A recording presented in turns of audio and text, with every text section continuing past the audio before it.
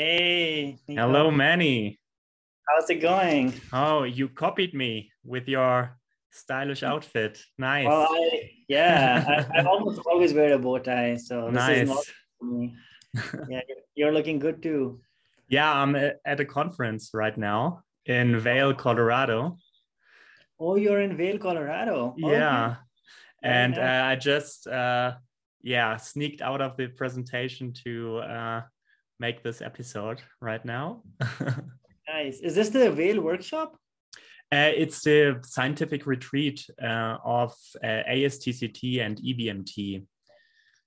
It's about like now it's starting with basic research and translational research and genome editing, but also like graft versus leukemia effect, etc. And this Okay, is meant to be like a future collaboration between the two big societies for trainees to get like on hands and really close connection to like translational and basic research, basically. very nice. That's Yeah, exciting. yeah. Yeah, not too far from where I am because I'm in Salt Lake City. How So far is that away? probably like 6, 7, 8 hours, I think. Oh, yeah. Yeah, a drive. But it's really Yeah. lovely. I really like it. It's a really nice place. It is quite beautiful. Yeah, it's Yeah. similar to here. Like at the top of the mountains, there are snow. So if you want to hike up and ski down, you can do that. But the lifts are closed. Yeah. Uh, yeah. Do you ski? I did as a child, but since then, because I live in Germany, in the north of Germany, in Hamburg, and if I want to get to any mountain where I could ski, I would need to drive at least 7, 8 hours. Okay, it's quite a And bit, for a German, it's quite a bit. Yeah. especially in Germany. Yeah, I agree. Yeah. In America, it's fairly routine to drive that much. But yeah, I feel you.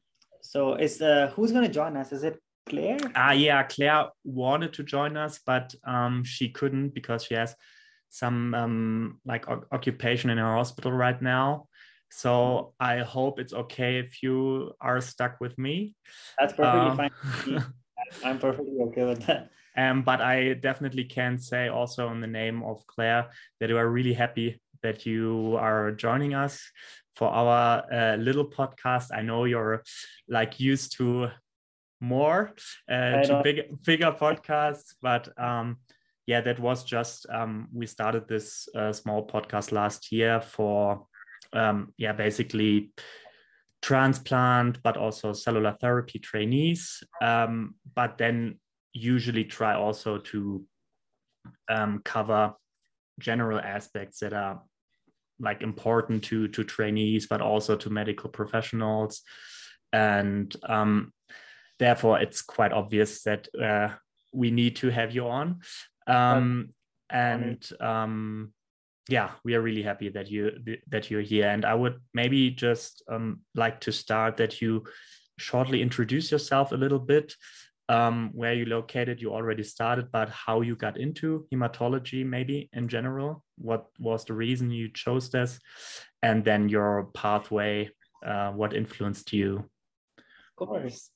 So yeah, my name is Mani Mohyuddin. I am originally from Pakistan, and that's where I did my initial schooling, and that's where I did medical school from.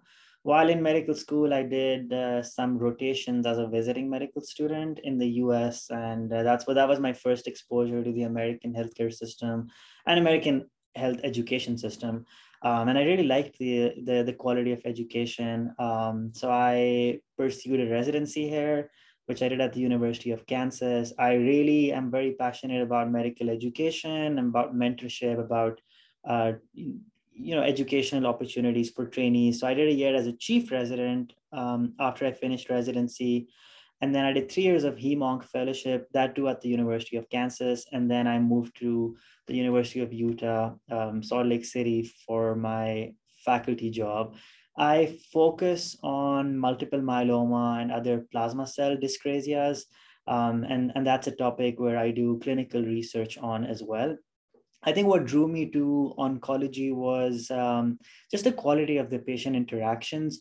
So while as a med student, like even just while as a medical student, the relationships that I would form while on the oncology service with my patients, and the relationships that I saw my attendings and the other members of the team form with their patients was just amazing. I hadn't seen anything like that in any other rotation. And I think that's what drew me to oncology, the ability to connect with patients and their families at a time when they're vulnerable, and you can form these amazing, meaningful relationships with patients and their families. There's just no parallel to that. So that's what drew me to oncology. And I think multiple myeloma represents that spot in oncology where your patients, they nowadays they live for a long amount of time, hopefully, and you're able to form really good, deep connections with them. It's not like some other cancers where, unfortunately, the prognosis is really poor, and they're not your patients for too long. Or it's not like some other cancers where a short finite amount of treatment cures them, right? So these are your patients for a long period of time, and you form really amazing connections with them. And that's what drew me to myeloma. Obviously, it's a topic of a lot of excitement, and there's a lot of new drugs that are coming, and it's an exciting time to be in the field. And those are other reasons what led me to pursue myeloma as a field. So that's a little bit about me. Yeah, I think we definitely will come to myeloma, as you may have guessed. But what I would like to focus on first maybe is, what is because you said you're very into and emotional about patient care, trainee focus.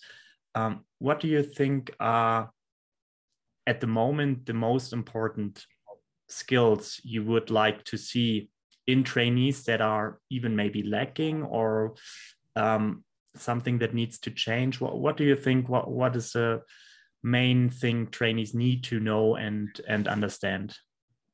Yeah, that is such a good question. So I think that there's so much more to being a physician than knowing things, right? Like, knowledge is something that can be fixed. Knowledge is something that inherently a lot of us are good at, right? Where if we've gotten this far, we can learn things and we can memorize things and we can understand concepts. I think one of the undervalued skills is having difficult conversations and communicating effectively with patients, communicating effectively with other members of the team. And I think that is, like, ultimately, in my opinion, what defines a good doctor versus an average doctor is the quality of your communication skills with your patients and also with other members of the healthcare team. And that's honestly a lot tougher to teach than than knowledge. So that's one big area that I feel like, and I think there's been some recognition and things are getting better, but teaching these soft skills, like teaching these skills on how to navigate these tough situations, have difficult conversations, that's a really important thing. I think another important thing is just like how to critically analyze literature and not be just susceptible to the onslaught of hype that we face. And I think that's another thing that we sort of lack in our education system, where critical appraisal and being able to process all of the information that you're getting is something that is lacking. Because ultimately, when I look back at least my oncology training, you're not going to be able to know everything about every cancer, right? You're not going to know everything about every trial. But what you should try to learn is a framework by which you interpret these trials, by which you process the information getting to you, by which you deduce, is it really all that impactful or not? And I think that framework is something that's not emphasized throughout our medical education, and especially in specific hematology oncology fellowship training. I think one more thing that's sort of close to my heart is the end of life. And I think that our medical education overall really fails us when it comes to navigating the end of life, recognizing the end of life, having those tough conversations with patients, because it's a lot easier to just offer another option. And that's what sort of we're groomed and trained to do that. But I think having those tough conversations about death is something that is not emphasized enough. So other people might give different answers, but those are three main themes that I felt my education in particular lacked, and that I often see that education, that other people's education also, I think, sometimes lacks as well. Yeah, I completely agree. I think especially the last point, I would like to address a little bit later, because I think that's personally for me a big topic in myeloma, and how to talk to patients with their disease progress and disease course in general. But and the one at the first point, because maybe this is quite actual now for me, because I just noticed that in that conference, you made the connection between this clinical skills, but also immediately the combination to literature and to research skills, and to be careful of hype and be careful of what you read and what you see. And I always notice that in scientific meetings, that it's always the same for me, is you want to talk to people, and you want to present yourself, and you want to smile, and you want to get in contact. And then this may be limiting the natural history of what you should look for, because this is basically content. You look at first, you need to understand what is going on, and not who is doing it, right? And I want to connect this question, because you basically came in. I think your course is quite special, because I noticed that you're getting more and more covering, because you're coming from an outside perspective. Let's say you're not this established in the scientific community like 2 years or 3 years ago, if I may say so. Of course. Your constant focus on content just drove some development, let's say, yeah, with Aaron Goodman and all these guys.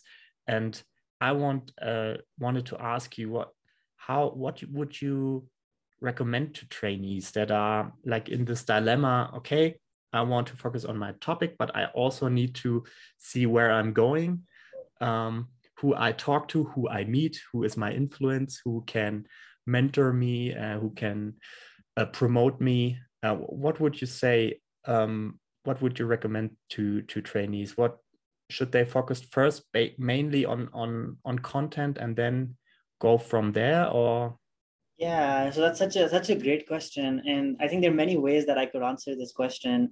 So when I look at my trainee experience as a first year fellow, I really struggled with all the depth and the suffering that I saw, and the limited magnitude of some of the interventions that we were offering. So as a resident, I sort of bought into this hype, right? Like, because you hear things, right? There's so many new drugs being approved, and outcomes for cancer are getting so much better, and there's so much money being spent. There's like a new publication every minute. Like, you think that there's a lot of progress going on, and there is progress, I don't deny that, but a lot of the progress is actually very marginal. And when I saw this firsthand, I really, really, really struggled with it.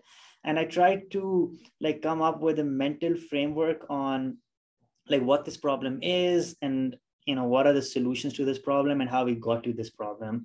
So when I look back at oncology training, I think the most important thing that you should do is like develop a mental framework to sort of process all of the information and recognize the problems, right? Like, it's not about learning every single trial. Like, you'll eventually get there for the disease you sort of focus on.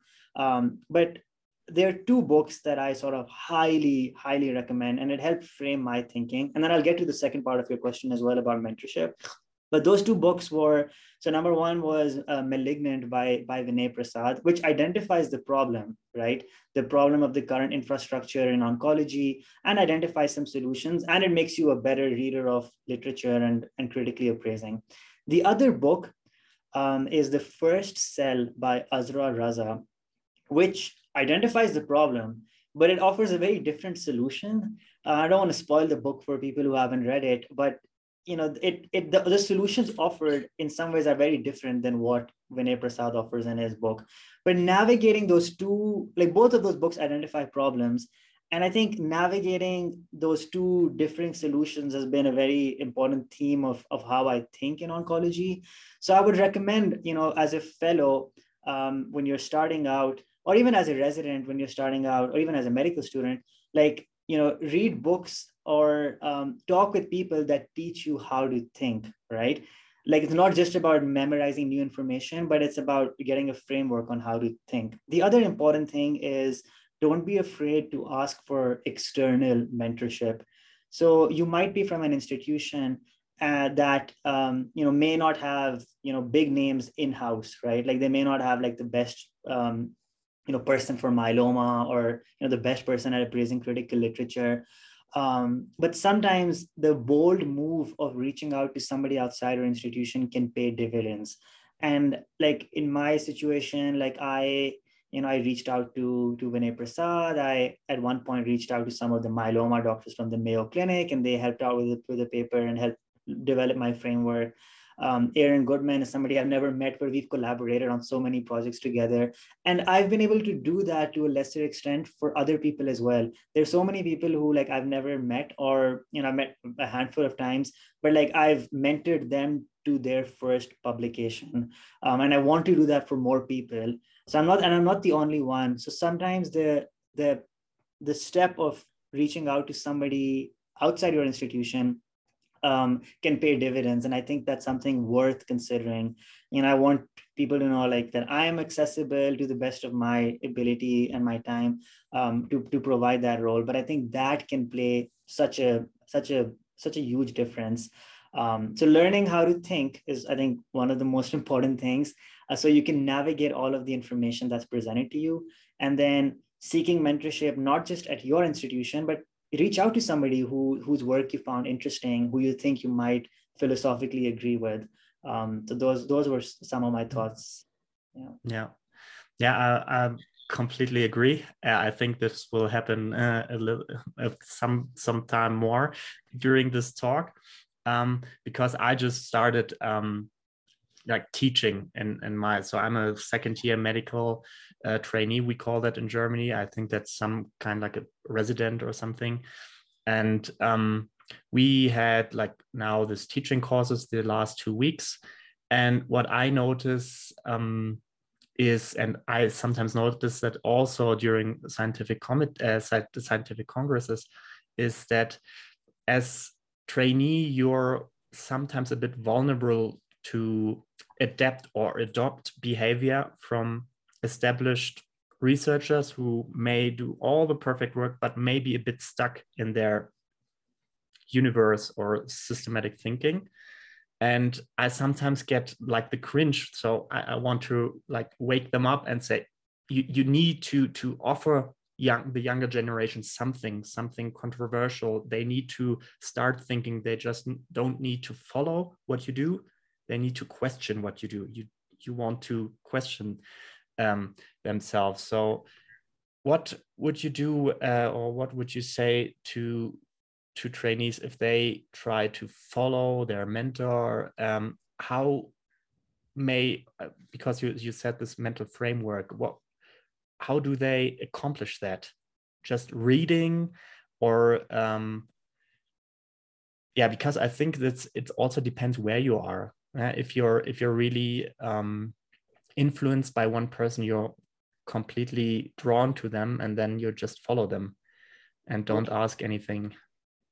Totally. So as you point out quite eloquently, there is a lot of inertia, right? Like you will, by default, you will end up following the person that you trained under, right? It's going to take a very conscious effort to not just like to not blindly accept whatever is being told to you. So I think as much as possible, it's important to like embrace different viewpoints, right? And like I learned so much from people that I have very, very different views from on social media and by specifically reading their papers.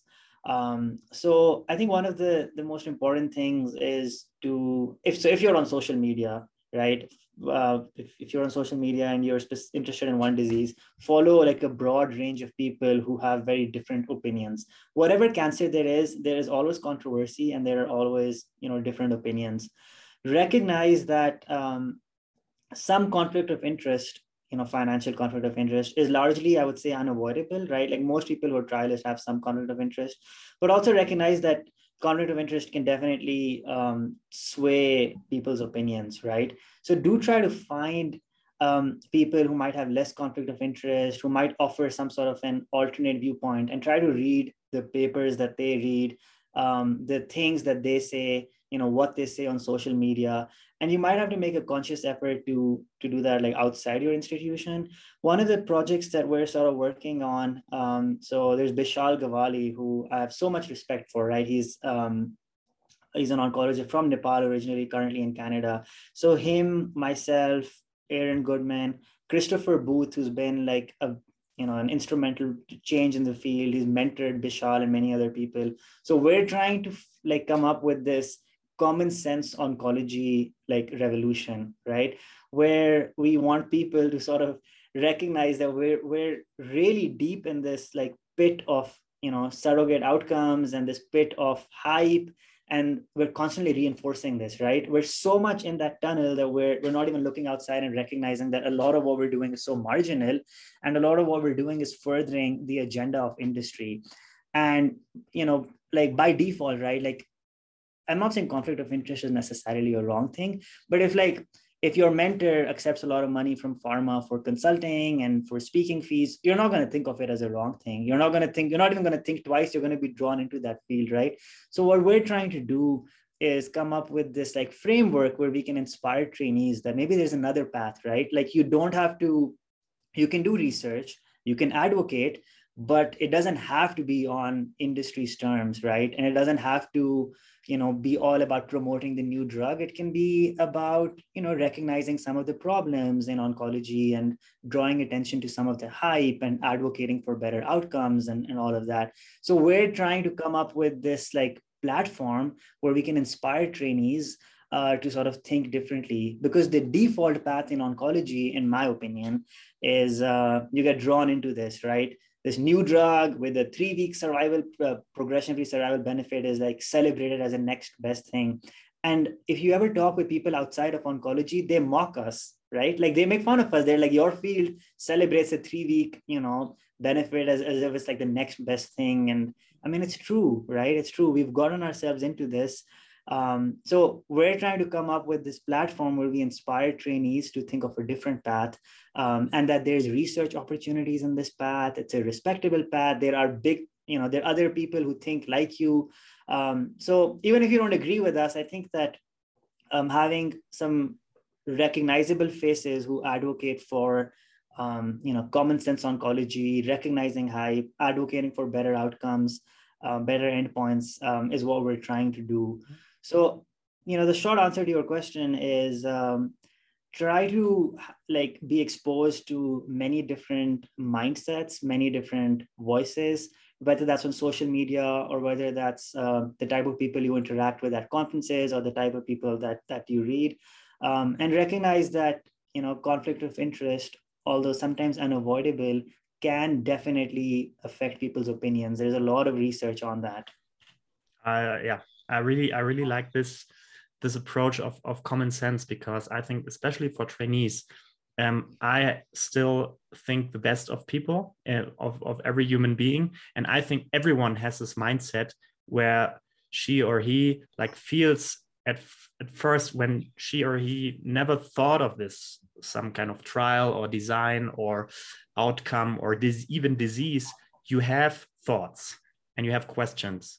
And trainees are, through that inertia from their mentors, from their heads of department, they are drawn into like keeping their voices down, not just even ask this question. And when I got the first contact with a myeloma patient from a friend of mine who has a general practice, I was still a medical student, and this patient didn't know what myeloma was, but she had been treated for several years. And I've not known much about myeloma, but my instant thought was, that's not correct. That's not good. If the patient does not know what the trajectory is, that it is a cancer. So then I offered this like counseling to our university hospital here in Hamburg with Professor Kröger, who does still allogenic transplants, but this was just a counseling. She didn't proceed to it, but after that conversation, she knew what she had, and she was completely relieved. it was not that she was, obviously she was destroyed because it leads to death. But cancer never is easy, but she was somehow, she felt she understood what her life was about now. And I think that's what maybe you're aiming at, to underscore that and then go from that, instead of just dropping everything on this patient and then hope she or he will never recognize what the whole life is ahead of her or him. Totally. Yeah, no, I fully agree. I've definitely seen many patients who, and maybe I don't want to assume that they weren't told. Maybe they were told and they didn't process the information fully. And because it's overwhelming, right? When you're first diagnosed with a cancer, you're told a lot of information you may not remember. But I think it's a lot easier to just prescribe the next option rather than have a really deep conversation about like where we're at right now and what's left. I think, when I look at my training, sometimes some of the most meaningful things that I feel like I've done have been preventing misery before people die, and guiding people to a peaceful end of life transition, and helping families and patients and their families navigate the end of life. Like I look back and I think that's perhaps the most meaningful thing I do. And I think especially like when I look back, like my ICU rotation in residency, for example, right? Like there was like all that I remember now are people who were like going down this path of like misery and like a guaranteed like miserable end of life. And I was like, okay, it's time to recognize where we're at, and it's time to sort of, deal with these situations, the cards that we've been dealt, and maybe the best solution is not to pursue more aggressive care. Those are the conversations that I remember now, and I felt like I had the most meaningful thing. And with myeloma, it's a very exciting time, and there are probably more and more people that we are going to be able to put in a really deep long-term remission and cure. But there are also situations where we're not going to be able to do that, and it's easy to just prescribe the next option, but it's more important to have a conversation of where we're at, what those options cost you in terms of quality of life, in terms of time away from your family. And I think these are things that they're probably, I would argue, even more important for some other cancers other than myeloma. But these are conversations that we just don't have all that often. We're not trained to have all that often. So it's definitely a shortcoming of our education system. And I think and I've read books about this, where culturally, right, I think it's more than just a medical education. I feel like our ancestors, right, like death was something that was very proximal to them, right? It was always like very close to them. It could happen anytime. Life was inherently unpredictable, right? Like you could be killed by a lot of factors. And now, thankfully, we've made a lot of progress that we're in our comfortable bubble, and we like to not think about death, even though it's inevitable. So we can afford to be complacent, even when we know our patients are facing cancers. Like it's still uncomfortable to think about death because of all of the progress we've made. So this, I would argue that this is a relatively new phenomena. It hasn't been throughout our history, but I think we sort of do have to come to terms with it, and as a culture, be more accepting of the fact that everybody dies. It will happen at some point, and we should try our best to make it a good one, Yeah. a good, death. Completely agree. And maybe even doctors have a bigger responsibility for that, because sometimes I feel when I see colleagues, we talked with this last year with Aaron Goodman in our episode about that, for instance, I never had a training in how to talk to people about death, about and how to teach myself how to talk about death. And now I see colleagues who just like kind of improvise or imitate what they say. Yeah, you have this or that disease, and I must tell you, it's incurable. You're going to die because of that. And it sounds so unnatural. And I'm sure these people just don't know how to do that. And if they knew, they would do that better. And then we wouldn't like kind of simulate the same insecurity to the patients, because I think as a doctor, you have the responsibility to make the patient comfortable, to try everything to like what you said, reduce misery, reduce tragedy, reduce pain.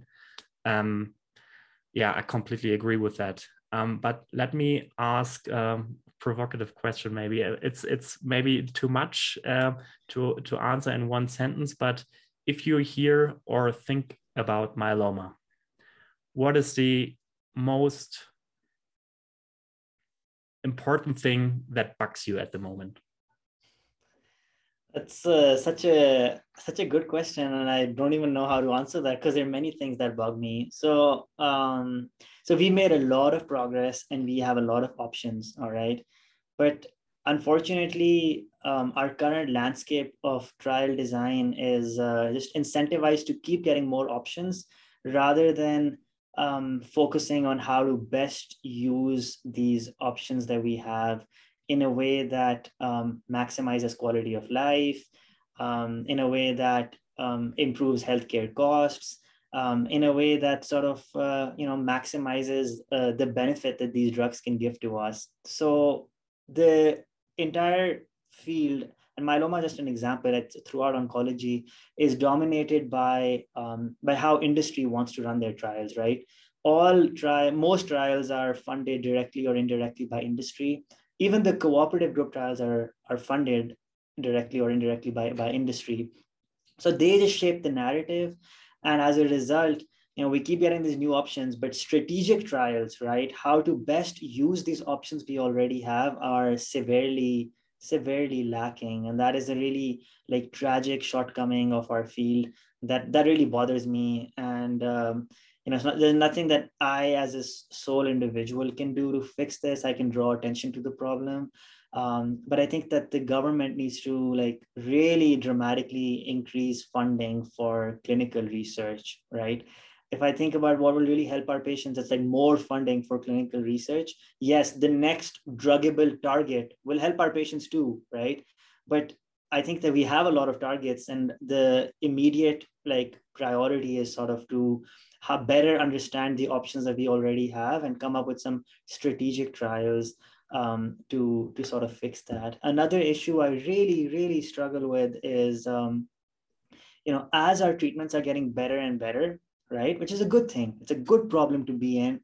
I sometimes feel like in many ways we're lowering the bar for new treatments. It's like so weird, right? You would think that as treatments get better, the bar should be higher for new treatments. But with a lot of our surrogate outcomes, the bar is lower, right?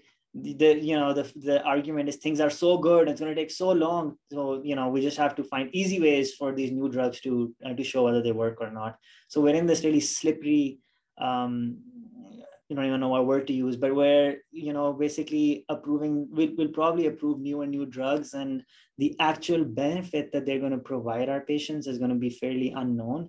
And in America, for now, you'll get away with it, right? Because we spend a lot of money on healthcare. But other countries that have to sort of make tough decisions on what is funded and what isn't funded, like it's going to be very difficult for them to make answers based on a surrogate of a surrogate endpoint, right? And the divide between how myeloma is treated in rich countries versus poor countries is going to get even more and more. So today, VRD is probably an acceptable standard like throughout, the world.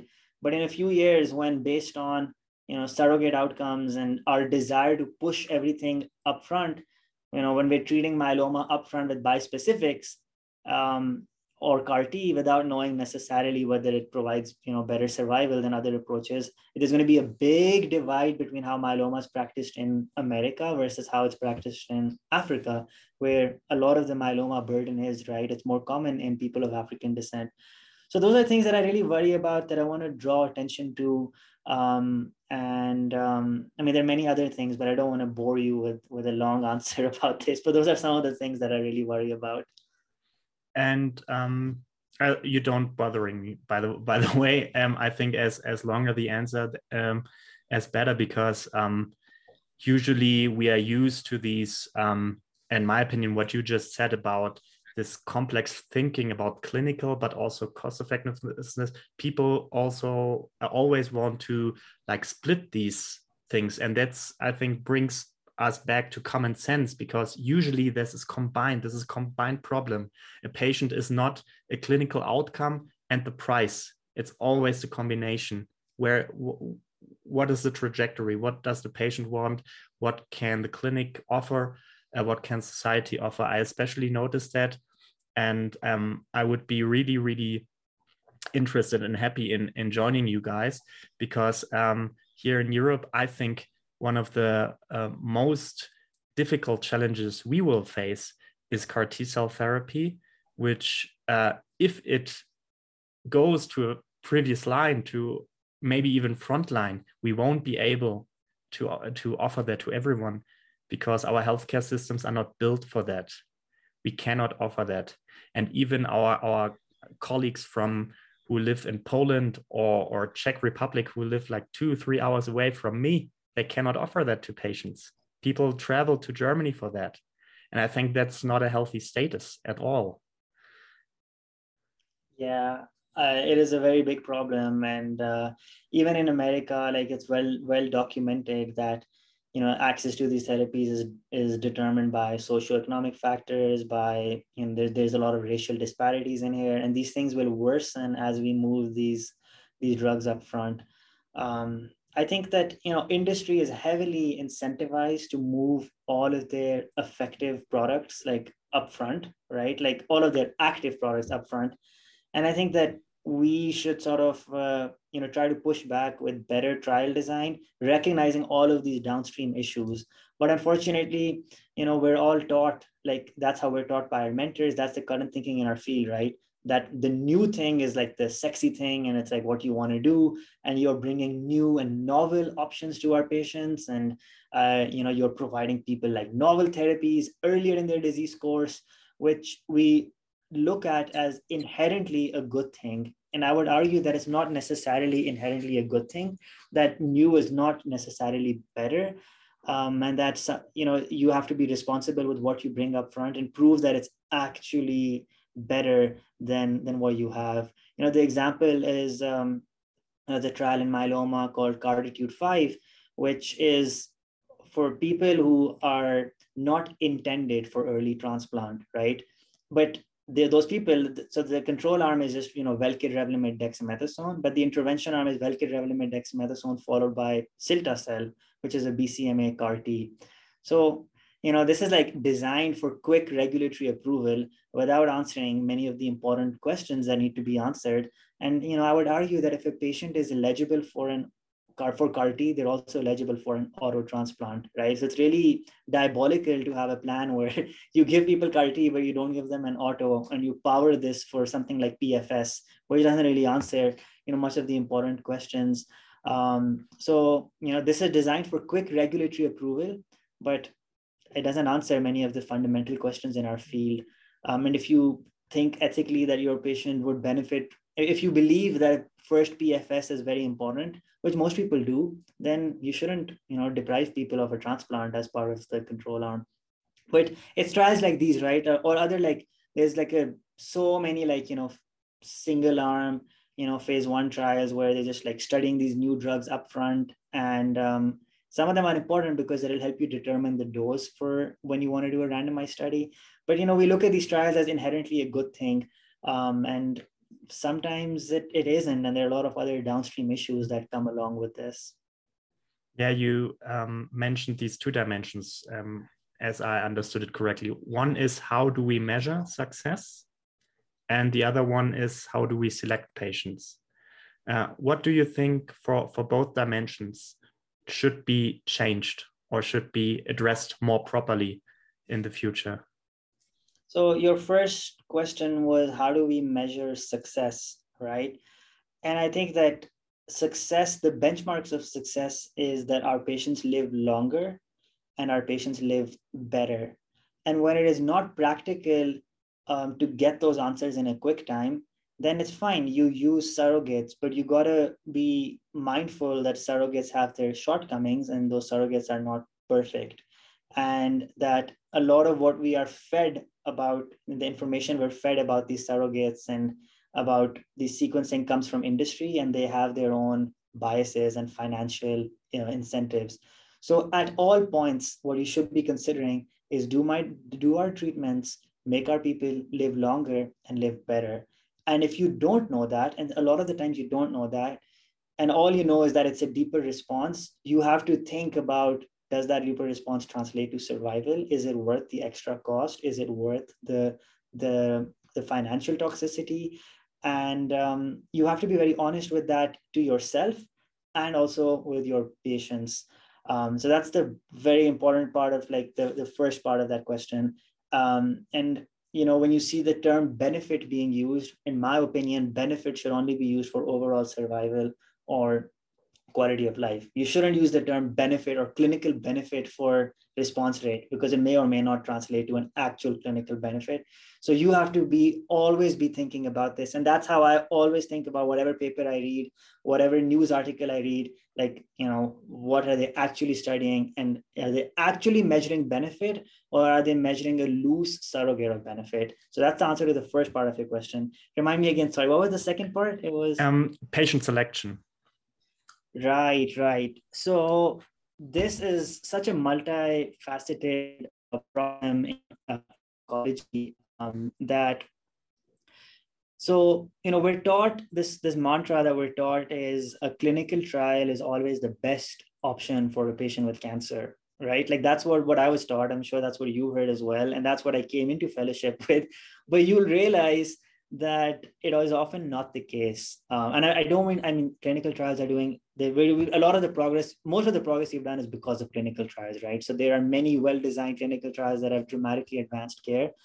But I think that we have to sort of think a little bit more broadly than just a clinical trial is the best thing. For example, a patient at the end of their life who's like had acute myeloid leukemia and like progressed like 4 or 5 times, for example, sometimes a phase 1 clinical trial is not the best option for this particular patient, right? The best option is a serious goals of care conversation. And if they still want to do the phase 1 trial, of course, but sometimes the best answer for that particular patient is, to just like make sure they don't suffer at the end of their lives. For a lot of patients with myeloma in the United States, sometimes the control arm is inferior to what those patients would get outside of a clinical trial. And we have to recognize that a lot of the trials are designed, and this is not just for myeloma, but a lot of the trials are designed for regulatory approval, and they don't serve the patients in the control arm well. It's an easy target, right? You choose a weak control arm and you get a quick, expedited regulatory approval. Maybe that's good for society as a whole, okay? Because you're getting a new effective drug, and you don't want the drug to fail, but you have to be very honest with what that represents for the patient in front of you. For somebody who truly did not want a transplant at all, right? That example that I gave you of that CARDITUDE-5 trial, I mean, you could argue it's probably not the worst trial for that patient, right? Like if they truly were very averse to a transplant, but they were open to a CAR T. But that is not the type of patient that trial is sort of built for, right? Like they're trying to like get in healthy patients and not give them a transplant and give them CAR T instead. So there are so many aspects to this question. And also when you think about the results of these clinical trials, they often don't apply to our patients, right? And this is a well-documented phenomena. The stringent inclusion and exclusion criteria, the type of patients enrolled, you just don't get those results with our, for our patients. Like the biggest hype nowadays in the last week or two in oncology and in myeloma has been this, a trial of isatuximab, carfilzomib, dexamethasone, right? Where they say unprecedented 3 years survival. It's like, and it's, for what it's worth, it's a good outcome. But like that, I don't think that it is representative of the type of patients that we see, right? Like those who get Velcade, Revlimid, Dex, who stay on Revlimid maintenance after a transplant, who are like Len refractory. I don't think that those people will get such dramatic outcomes, because a lot of the people on this isatuximab trial that I mentioned were not refractory to lenalidomide. A lot of them were not refractory to the last line of therapy. So those are things that it's very difficult for me to have a conversation with my patient when I'm consenting them to tell them like how much benefit they're going to get, because the trial doesn't represent the type of patient that I see in my clinic. So it's oncology is so complicated, right? There's so many different aspects to consider, and sometimes a trial is not the best answer, and sometimes it is, but sometimes it isn't. And I think it's important to recognize that. And sometimes a trial might be a good option for a particular patient, but may not be good for the population as a whole. So many aspects to consider in that. Yeah, and the other thing that you just said is that we doctors influence patients with how we speak and how we talk about things. So just what you said about this CARTITUDE-5 study, you can push a patient to say, I don't want transplant, if you like nudge these patients to where you wanted them to go, right? I don't necessarily say that physicians are aware of that, but if we don't think about that critically, I think this will just happen. It's the same what the question that I have from the beginning of my med student pathway is that we are not having a direct conversation about what transplant eligibility means. We still don't have like a complete reservoir of definitions, which patients do we include.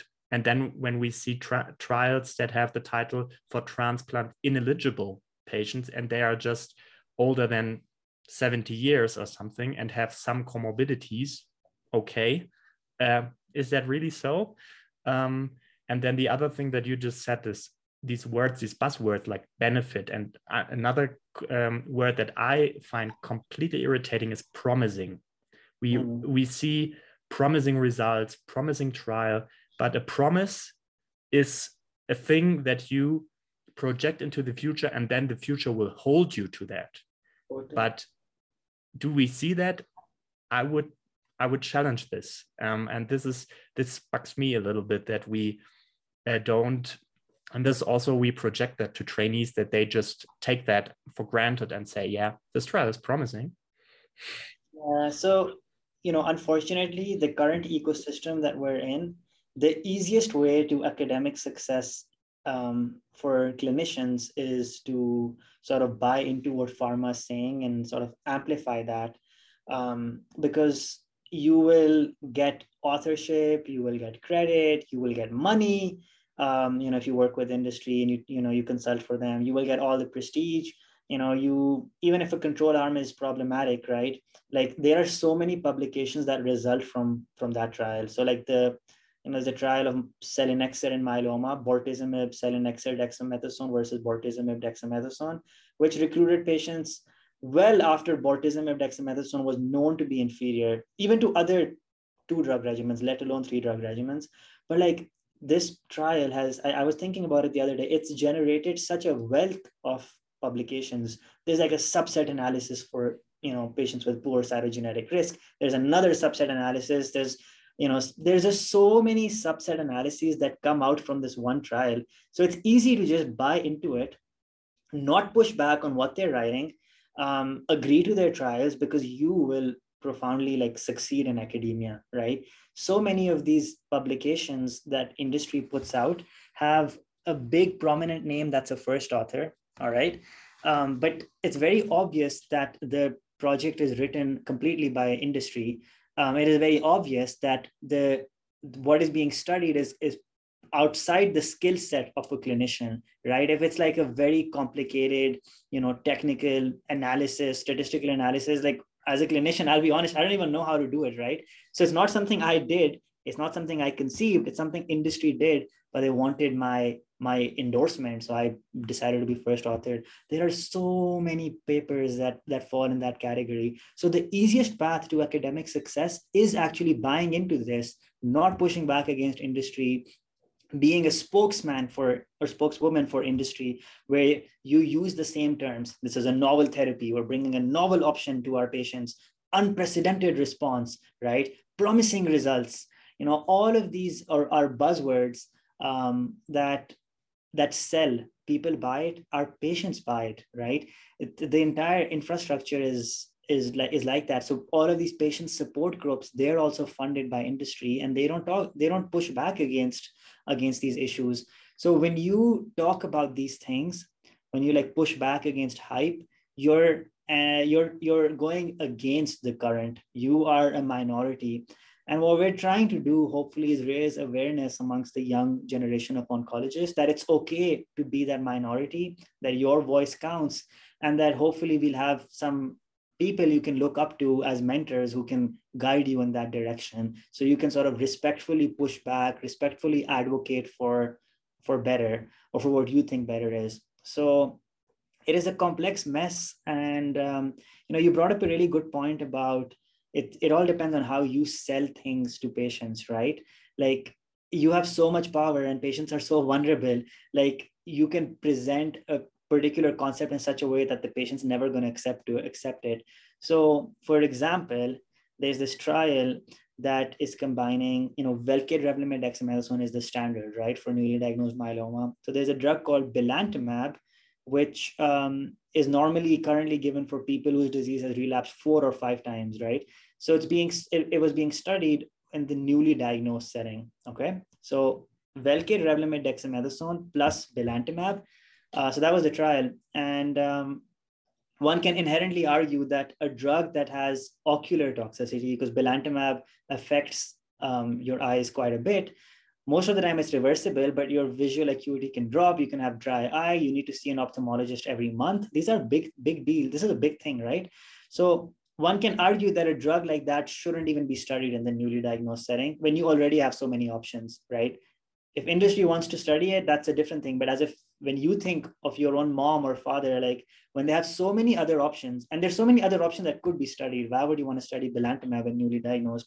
So when I was a fellow, this trial was enrolling at the institution I was at, and I could not convince a single patient to enroll on it. I had multiple discussions, but I was honest with them, right? Like, I would tell them that, this would require extra ophthalmology visits and it can affect your vision. And, in the alternative, you don't have to worry about your vision, right? I mean, steroids might cause some issues and Velcade might cause some styes, but, you don't worry about your vision or being unable to drive. And not a single person consented. And I tried multiple times, and I told them what I think potential advantages might be of being on this trial. So just because you can study something doesn't mean you should. And that, unfortunately, is a big problem in oncology, because we are incentivized to run trials. It's again, right? It's like the easiest way, as I said, is to work with industry, agree to whatever they say. They come to you with an idea, do it. You come up with a new permutation of 2 or 3 drugs in a new setting. It's easy to come up with those ideas.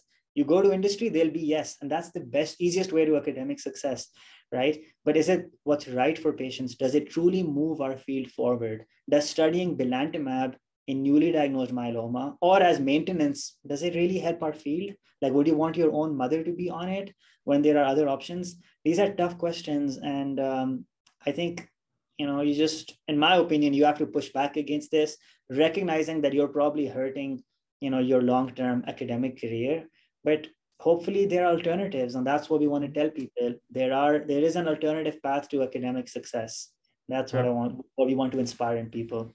Yeah, I completely agree. I'm completely up for it, because one thing that bugs me also quite a bit in myeloma is that it's now even systematic reviews about certain conditions, about certain treatments are written by medical writers, and there are like 20, 25 co-authors on it. And my simple question, I don't want like to confront people directly with that and say you're a bad person, but my question is just why? Why do you do that? Why don't you just write your own systematic review? Yeah, this is such a good point that you raise. So in my opinion, we should all write all of our papers. But, let's say we buy the argument that a clinical trial, is very complicated and there's a lot of like requirements and all of us clinicians are busy. Okay, I mean, I don't agree with that, but let's say we buy that argument, okay? Let's say clinical trial, it's okay if you write that. But like, you should write your own review articles, right? Like, there was this systematic review on extramedullary disease, which I saw that the first name and the last name, both were big names. Okay. So when you see that, and it's a friend of mine who sort of told me who made me recognize this phenomena. He said, if you see that the first author and the last author both are big names, look in the middle, it's probably going to be some industry person who wrote the paper. And it was true. Yeah. So I looked through this and I was like, oh my God, like even a review article. So even a response to, so, like if you publish a paper and like, somebody can write a letter to the editor asking the authors to clarify a few things, right? The response to that is like 400, 500 words. Write that yourself. Even that is not written. And I've gotten into trouble for pointing this out. I got blocked on Twitter. I'm not going to name the people here, but I got blocked on Twitter because I asked, and I didn't tag anybody. I simply asked, like, we should be writing, why can't we write like, 700 words ourselves, right? Like it's respect. It's showing respect to the person who asked a question of you, that you put in the time to write that yourself rather than delegating that to a medical writer. So, and then this other, I told you these examples of these highly complex, cost effectiveness studies, or which you can't do unless you have a lot of training in that area. And they're done by industry, but they'll have a first author who's like a big name. So it's really, really complicated, right? Like, and the easiest way is to say yes. Like if you want to be 20 years out and have like 600 publications, it's very tough to do that unless you're agreeing to some of these industry written papers. And that's something that we hope to study. I know some very smart people who are like trying to study these phenomena, in myeloma and raise awareness. But we're fighting against, people who have a lot more money and prestige than we do, right? Like there's only so many papers that I can write myself. And I have incredible trainees who I work with who help write some of the papers and I mentor them. But like, we don't have like the infrastructure to counter all of this hype that we're selling. And if you look at the old, this wasn't the case always in myeloma, right?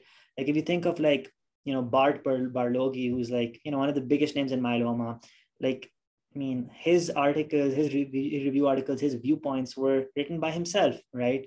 He articulated his vision very clearly. So it's really, really sad that even systematic review articles are now being written by medical writers, and how that's not seen as a bad thing. And if you draw attention to this, you get in trouble, like I did. So it's very, very problematic. Yeah, let's get into trouble together, shall we? Maybe at the end, because I really like what you're saying, and this reminds me basically on first principle thinking. So why do we do this? Where do we go from this? Just basic questions. And one of the basic questions we already alluded to is that we, when we talk about myeloma and other hematologic cancers, we talk about death. And you said this is also very dear to you. What is your opinion on that? What should we do better? What do you do in your clinic, especially to tackle this? So you're asking about like the end of life? Yeah. So that is a great question. So, I had this young patient recently, 35-year-old, and, mother of 2 children, and she had very aggressive myeloma and had progressed through multiple lines of therapy. And she lived very far from the cancer center. And ultimately, we tried. So at first, like I was like, how about we relocate you here for a few weeks? We'll get some accommodation for you, and we try to give you treatment and, multi-agent chemo. She was a sort of patient who, we had, and again, we had such a big waiting list for CAR-T, but these are the sort of people whose disease never stays stable enough for 5 weeks for them to get to CAR-T, right? So that's another really tragic shortcoming. Like these are the people who need those treatments the most, but because of waiting list and because of the waiting time, like she couldn't get to it. So we tried this multi-agent chemo regimen and that didn't work. And ultimately, like, I sort of had these options. I had this like very honest conversation with her, and like not a day passes by when I don't think about her. But, I had this conversation where I was like, I told her about, selinexor based regimens and how that's not a cure. And like, the last few weeks, you'll probably feel a lot more nauseous and you'll, lose some weight and your appetite will decrease. And I told her, the alternative is, you're spending so much time away from your family, right? Like you're 4 hours away from where you live. And I think that, you've tried really hard. We've done all we could. It's not giving up. Like, it's basically recognizing the situation that we're in. And I want you to spend as much time as possible with your family. And the more you come to see me, the more time you're going to be spending away from your family. And I don't want you throwing up, and I don't want you losing weight, and I don't want you feeling miserable at the end of your life. So I sort of told her in a way that emphasized how the treatment I was going to offer would take away from her quality of life, would be an opportunity cost for her in terms of losing time from her family. And when I framed it like that, she understood. And I mean, it took multiple conversations, right? This is a really young person, right? Like, and ultimately, she went and she passed away with her family, like surrounded by her children and her husband. And her husband was very appreciative of like how all of this played out, and how she didn't die in the hospital, and she didn't die like while on a very toxic treatment. So I think that it's very, very important to have conversations about the opportunity costs of our treatments, especially when we're approaching the end of life, about what our treatments take away in terms of time from family, in terms of how the last few weeks of life are going to look like. And to be honest, when it's very tragic, right? But when you have a 35-year-old patient who's either not eligible or who's been refractory to a lot of other treatments, the treatments that are left behind, they are options, right? But we all know deep down inside that they're not curative options, right? So you have to come to terms with somebody who's 35, like they're not, unfortunately, you've tried your best, but they're not making it to, full healthy lifespan. Myeloma or whatever cancer they have is shaved off, 40, 50 years of their life. So the option that you're selling them is not going to get them there, but it could make the last few weeks or months of their lives very miserable. And this includes phase 1 clinical trials as well. So I think having honest conversations with ourselves, that just because we have an option doesn't mean that we should offer it, and taking time with our patients, teaching them about the opportunity cost, having these conversations again and again, because a one-time conversation is not going to cut it, right? Like, you have to create the right framework. You have to have them trust you enough. And then I think of this other patient who had like really bad GI graft versus host disease when I was on the service, and she had, once you're refractory to like the first several agents you use, right, steroids and 2 or 3 other immunosuppressive agents, the chances that another immunosuppressive agent is going to work is very low, right? This is like worse than a lot of cancers. Like, the life expectancy is measured in months, right? When you have refractory graft versus host disease, she'd been in the hospital for like months, and I would come back on service every month and she'd look even worse. And all she wanted to do was just like, and we weren't letting her eat, and she just wanted to like go home and eat, and she wanted some validation from that.